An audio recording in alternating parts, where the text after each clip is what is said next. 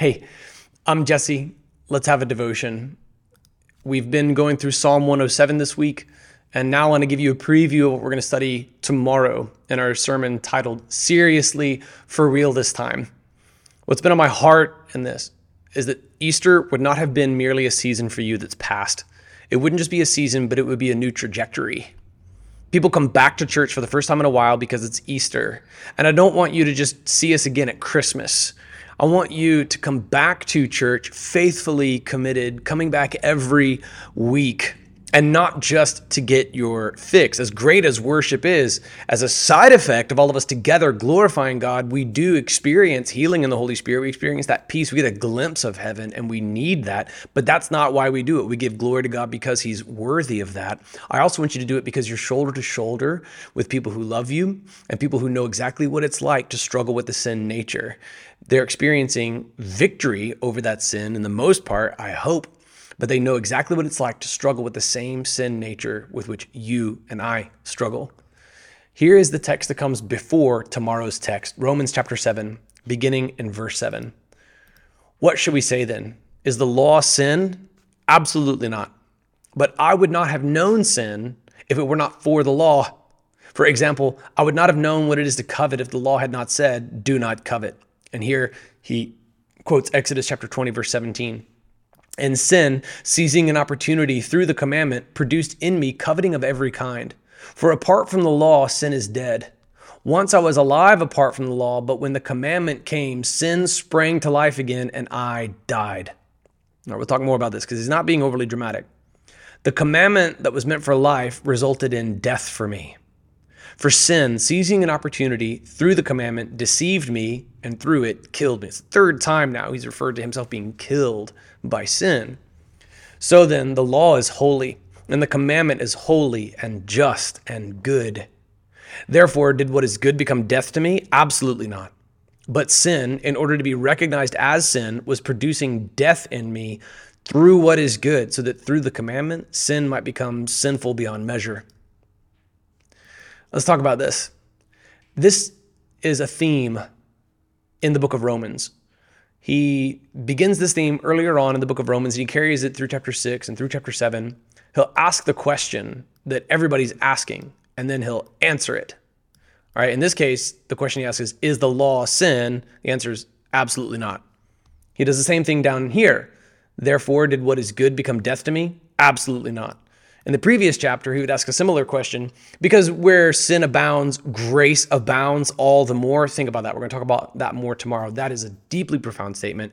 But then the very next question you might ask, and that we all do ask, and that Rasputin actually believed was, okay, then we should sin more, right? So that we receive more grace?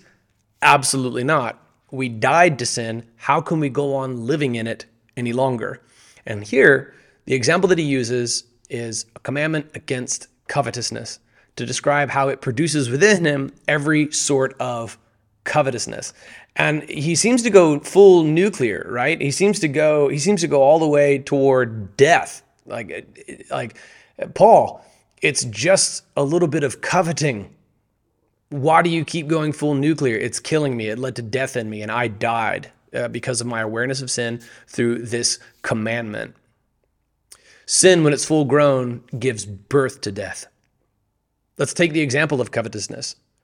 It could begin at a stoplight next to a nicer car than yours. It can begin looking at that gorgeous Dodge Viper and thinking like, man, that would be really cool. I don't like my car anymore. I'm malcontent with it. Or that might even be too much of a stratospheric example. You might just look at any car that's slightly nicer than your car and think like, man, I just wish that I had that slightly nicer car. And then you look at your own car that you loved, that you were ecstatic with the day you brought it home. You would just go out to the garage to look at it. You'd go stand in the driveway in your slippers, just looking at your new car. But now, because of this encounter at the stoplight, or this photo that showed up on your social media newsfeed, or because of this scene in a movie or a TV show, you suddenly hate your car. Part of human nature. It's part of our depraved nature. We want what we can't have, and we despise what we do have. And so this malcontent little seed has just begun to sprout in your heart. and you don't do anything about it. You're aware that this is Vacation Bible School Day 1 basic, do not covet, but you allow it to grow. And then you start to look at your house differently. You see the real estate show. You see someone else posing in front of a brand new house, looking at it like jerks. And then everything within that house suddenly begins to diminish in your view. You loved it, you were ecstatic the day that you got it, but now all of a sudden it's not as good as fill in the blank, and so now it's a source of covetousness for you. And pretty soon, like fog on a windshield of that car you once loved, everything begins to get distorted and you can't see things the way they truly are. You don't see how immensely blessed you actually are. You just want to keep up with the Joneses. You want to surpass the Joneses. You want to become the Joneses. Everything that you have is fine. It all meets your needs well. But now, sitting in your big house, you're malcontent. And that blurred lens begins to distort the way you view your spouse, the way you view your whole financial situation, your trajectory, your standard of living, your station in life. And then pretty soon you begin to take compromises at work. You begin to mistreat your spouse. You begin to fracture the very fabric of your family bond. And it all started because you saw a Tesla at a stoplight. You see, sin, when it's full grown, does indeed give birth to death. I have counseled couples on the brink because this little seed began to sprout. Pretty soon, that covetousness would cause someone to look at someone else's spouse, and then marriages break. Be careful at stoplights and on social media. You can see how, man, this does lead to, indeed, death. Apart from the law, sin is dead. We'll talk about that. The commandment came, sin sprang to life again, and I died. And then here he says that it killed me. Sin, not the commandment, but sin, seizing an opportunity through the commandment, deceived and killed him. Sin, when it's full grown, gives birth to death. Don't tolerate just a little bit of sin in your life. Partial repentance is complete disobedience. Eradicate it. Establish accountability where you need. And enjoy that victory over sin. Enjoy that victory that God grants by the power of the Holy Spirit in repentance. Tomorrow we're going to talk about the next phrase in this text because it's incredible. Paul describes the human condition perfectly. He describes the human condition for a Christian better than any other piece of literature ever described. Go figure. It's almost like it's inspired by the Holy Spirit or something. It is.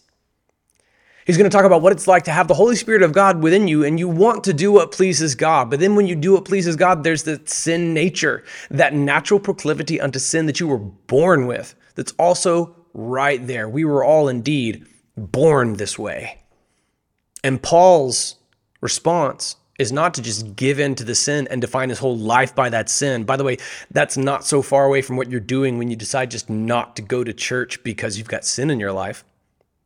Instead, by the conviction of the Holy Spirit, drawn to repentance, we flee from sexual immorality. We resist the devil and he flees from us. We walk in step with the Spirit and not in step with the flesh. And life is so much better, by the way. We'll talk more about this tomorrow. Would you get your heart ready now?